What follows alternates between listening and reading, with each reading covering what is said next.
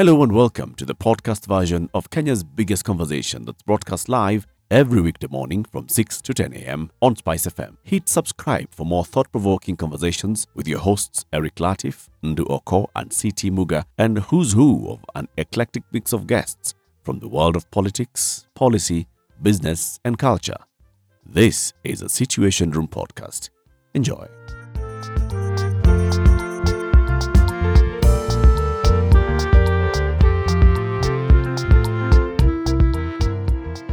Business journalist Ramah Nyang is our guest this morning. City, you had 1,017 questions. You know, this role of the central bank vis-a-vis the role of commercial banks, it has to be, and it always has been, an ongoing concern. At what point does one feel that the central bank is overstepping their bounds or the mandate that they have? And at what point are they actually protecting the economy, and at what point are they protecting the citizenry? And on what point are the banks simply seeking to do that which they do well, make money, and make huge monies at that? I mean, it's a discussion that, unless it's broken down so that one can understand where and what it is that the conversation ought to be to stabilize this thing. You see, I look at the huge profits our banks make on a yearly basis, and I go, hey, even when we have all these problems, you guys are still making these huge amounts of money. Now, of course, it isn't as though they are robbing the wananchi. No. They are trading with the government. That we understand. Because the government is probably their biggest trading partner. But when and they're lending a lot to government. Yes. Huge amounts of it. Yes. And the government are willing to pay. And it's safe. For the banks, it's a good place to actually do business. But on this issue of foreign exchange, are we saying that the central bank has not only overstepped the boundaries that are set for them, but they're the ones who have caused the problem? They have not helped the situation in many ways. So here's a couple of things. So initially, when there were conversations around what's going on in the FX market, why are we seeing a divergence between the rates that I get as a buyer of FX when I go into my bank versus what I'm supposedly seeing being reported on trading platforms, Bloomberg, Reuters, and so on and so forth.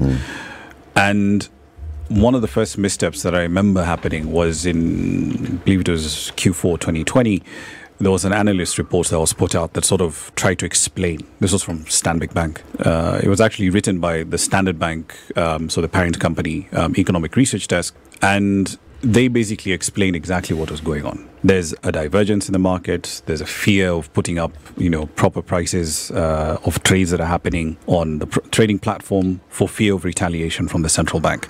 The net effect of that is that it's creating this other quote unquote, it's moving trades to the bank client side. So those essentially will not necessarily get updated on the trading platform. When you get to a point where a tier one bank here puts out a statement, a full page statement in the papers, disowning analyst reports from its own teams, the impression you're giving is that we will brook no dissent on this matter. You will not speak about this at all. Step one. Step two. When the central bank was being asked about these things in Monetary Policy Committee discussions, by reporters, the response was, what dollar shortage are you people talking about? What dollar shortage? There is no dollar shortage. Which one? It's you people who are creating this problem. Now, the impression that essentially creates in the market is that we have a regulator who's either disengaged completely from the reality of the matter, or they're simply not interested in dealing with the problem as it is. So the way the central bank handled this in the last 2-3 years certainly has not helped matters, because people will see that a regulator who's saying there's no problem at all, then they go to their bank and they say, hang on, I'm looking for $100,000. Can you find it for me? And the bank says, no, we don't have that cash now. And the net result of that is that people say, okay, I'm going to vote with my wallet. And what have they done? You dollarize. Or in some cases, as is the case with the stock market, every time we speak to equity investors or bond investors here, their number one question is always, what's your dollar situation like? Will I actually get paid? It's a big concern. And the way this thing has been handled by the central bank has not helped. What is the advantage to not speaking the truth about the situation economically? In the short run, you're essentially trying to sort of hope the problem might be transient and might go away.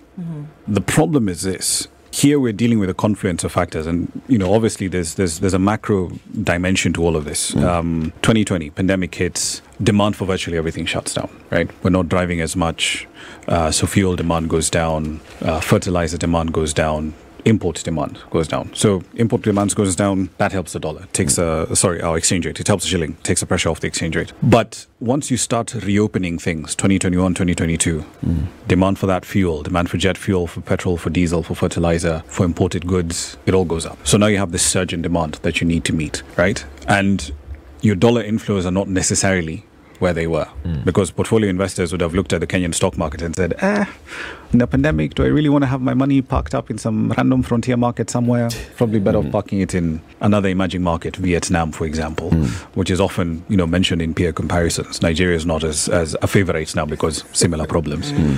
And the net result of that is, people decide, I'm going to move my cash out. But in the long run, you can only maintain that illusion for so long. At some point, the illusion starts to break. Because today, the argument that the central bank will make is, no, but we have a functioning market. If you go to your bank, you can meet these orders. But as we say, the proof is in the pudding. And manufacturers that I speak to say, we're still struggling to find the dollars we need to meet our daily requirements. Is the hoarding component one that should be, so saying in terms of, flow, there is none. Isn't that what we're saying? And there's some flow if certain things happen. At a decent price, right? And that's the problem. There's no price discovery, so people will be like, no, I'm not going to offload. I'm not going to come into the market. Say, for example, as a tea farmer, right, or a custodian of tea farmers' finances, and offload dollars into the market at whatever the official rate is, 139.09 something, which I think was yesterday's number. Yet I know that there are people I can sell it to at 145, 146, as I would not be meeting my account holders' interest by leaving money on the table. And individually, that makes sense. From a macro perspective, it looks like hoarding, because essentially what I would be doing is holding on to this cash because I know there's a prospect for a better return. Right. But it isn't hoarding. It's just price discovery simply isn't there. Now, it's clear when you're looking at it at this point, then it's clear really what is happening then in the market.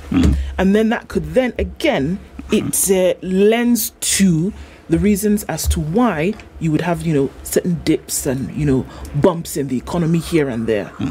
We can't take away the Forex aspect from all of this. We cannot. It all lends to the economy conversation. Yep. These are different threads then that would make up the forecast. And then again, the question is, who then is advising? Before we hear these things that are being said, who then advises? And are these components of that advice being paid attention to? I don't think so, because being a central banker it's an extraordinarily precarious, hugely important job, and part of the job involves telling very unpleasant truths to the executive, because fiscal policy, right, so spending and taxing, versus monetary policy, money supply, interest rates, they need to work together most of the time, but that does not by default imply that monetary policy is supposed to be a slave, essentially, to the physical side, right? And if you look at the bigger picture, right, let's even ignore, currency inflows and currency outflows. Let's ignore the fact that we've got our structural issues. Our exports, tea, coffee, horticulture, whatever, have not really been, we're still sort of stuck in the same model that we've had basically going back to the 90s. And manufacturing back then was a much bigger portion of GDP. In the last 10 years, it shrunk to something under 8%. So the whole dream about, going to become a manufacturing powerhouse clearly never happened. Let's put that to the side. If you look at what has happened on the fiscal side, right, that entire period of low rate, easy money from 2008 to around 2020, you could go into the market as a frontier country and say, hey guys, I want to borrow $1 billion. And people would literally give you ask for $1 billion, here's 4. You ask for $1 billion. You can have 4. Give you 4. Every single bond issuance from some subscribers, in fact, actually all of our bids, all of our Eurobonds, oversubscribed. A lot of them. The Kenyan government basically went on this massive fulizaing spree, and we didn't fuliza in shillings. Because if you fuliza in shillings, this FX maneno will not be an issue. Right. We fuliza in dollars, right? Now, if you think about, say, for example, the rail line, right? When those deals were signed, the dollar shilling rate was at 85, right? Today, realistically, 140. So, in shilling terms, your debt load has moved up by almost 40%. Right? It's huge. And if you're on the fiscal side, if you're a central banker, you'd probably ask, guys, the sensible thing to do here would be to renegotiate. Yeah. Right? Yeah. Some of these loans. Try and figure out a way of making sure that your debt service costs do not overwhelm you. But in our context, in our political context, and it's not just a Kenya problem, it's a Ghana problem, it's a Nigeria problem, it's most other countries. Are you willing to actually have those conversations in public? Because between themselves, I'm pretty sure that some of these conversations may have been had. But even if they have, as a central banker, you probably would not come out into the public domain and say, this is what I've said to the executive. I've advised the National Treasury to actually consider 1, 2, 3. Or we disagree with the executive on this, that, and the other. Because again, optics matter. But at some point, you have to start asking yourself, what's more important? The long-term economic stability and the painful medicine that we have to essentially take versus, and in this case, it would be, the unpleasant truths. Let the currency actually float properly. Unfortunately, the net effect of that is your debt service is going to be So because of the political stick that the fiscal side has, we can say that the fiscal side is basically controlling the monetary side. Essentially. And on paper, that should not be the case. Because it should be like a counterbalance. Yeah, because there's a reason why the central bank, if we appoint you a central bank governor, there's a reason why you essentially have security in that position. Because, central bank governor, we tend to think of that position as being very, staid, boring, dealing with a whole bunch of numbers and most of us don't understand. It's an extraordinarily important role. Central bank governors, with the words that they utter, can wreck economies. And they're justifiably very cautious in some of the things that they end up saying and doing. And the reason why, at least in our case, we have security of tenure, for central bank government, can just be removed for frivolous reasons. You're not going to pull a Lamido Sanusi on you here, which is what happened in Nigeria, I think around 2014. The reason you have that is so that, you can actually have the room to make these difficult calls. And in our case, there are difficult calls to be made. There's what's been in the news lately is the central bank introducing a new forex code. What does that mean? Basically, sort of rules of the road. So you have to trade in a certain way. You have to keep. some of them is basic housekeeping stuff that in some cases banks have already been working on. So, for example, if I'm an FX trader and CT is my client, I cannot communicate to him on WhatsApp. No. We're negotiating a deal. I'll tell you, okay, this is what is on offer. This is what I have available. This is a spread. This is a markup I am charging you. I have to make these things, these full disclosures to him on an approved trading platform. So either I'm communicating that on email or I'm communicating that on a trading platform, be it Bloomberg or the one that used to be part of Reuters, Refinitiv. Keep your records properly. Have a clear mechanism for all these records to be accessible, not just to you within the bank and your auditors, but also to the regulator. Yes, and of course to your bank board as well. The market has had a slightly surprised reaction, though, to the introduction of the code. It was telegraphed, because if you look at the letter of intent that the governor, the current finance CS, Professor Njoroge, sent over to the IMF, I believe it was late last year, they basically said, look, here's the code that we're going to introduce. It is based on, the global FX code that the Bank for International Settlements has worked on, or rather has helped to develop. And the beef that the market has now is they're saying, hang on, this thing is introduced on the 23rd. We're told the effective date is also the 23rd. But then you have to essentially get it into full implementation by the end of the year. And the market is like, where was consultation? So they're saying there was no public participation. No, well, for them, it's not even a question of public participation as such. But it's like, you wake up in the morning and it's just, okay, here are the rules. From today, these are the rules. And you have you're already on the pitch. The next 8 months to fully comply. Yeah, it's basically, like me saying, okay, I'm changing the offside rules and we've already started playing. Yes. So that's raised a few eyebrows in the banking sector. Okay. Whether or not it'll actually change things, I'm yet to be convinced. And, I could be wrong on this, but I think that the shortening of spreads that you're talking about, because it's seen the spreads, at around 10, 11 shillings. Yes. I think yesterday I looked at some of the numbers, it was narrowing to around 8 or so.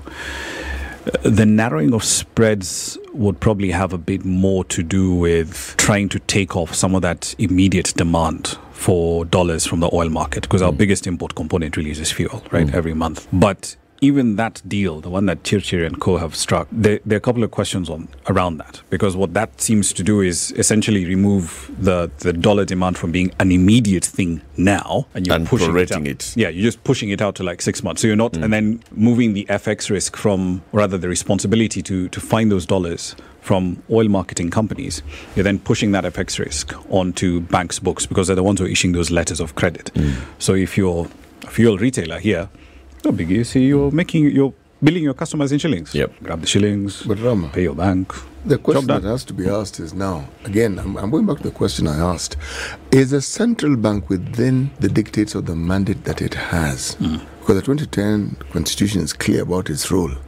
Are they really doing what they're supposed to do, or have they moved outside the mandate that is given to them? Why don't I read it so that we understand what we're talking about? All right. According to Article 231 of the Constitution of Kenya 2010, the bank is responsible for formulating monetary policy to achieve and maintain price stability and issuing currency. And also, they're supposed to implement monetary policy decisions, manage the country's foreign exchange reserves, and manage the country's domestic debt. Kwa ufupi, in short. That managing the country's domestic debt side is always an interesting one.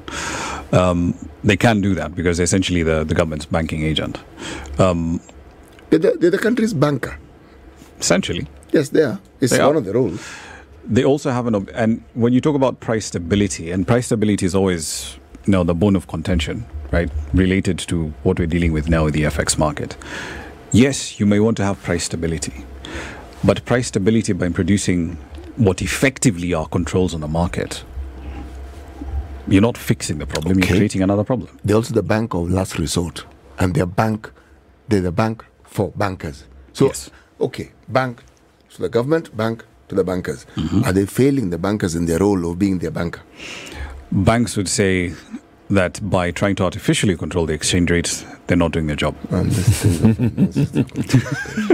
Because remember, as a member of the IMF, right, we also have an obligation to essentially ensure that we're not running a fixed exchange rate. Yeah, who sets these rules? We signed up to these things. Yeah, but who sets these rules? Is there public participation? These rules are set by IMF But and fixed can be, Fixed can be fixed. Yeah. Even the fixed can be So fixed. the law can be changed because the law is very clear. Yeah, We can fix it. It's a problem. We can fix it. How about that? You made it to the end of today's podcast. You clearly ooze stamina. Guess what? Just hit subscribe at Standard Media Podcast, Apple Podcast, Google Podcast, Spotify, or wherever else you get your podcasts from. Our podcasts drop daily. From me and the team, catch you next time. Bye-bye.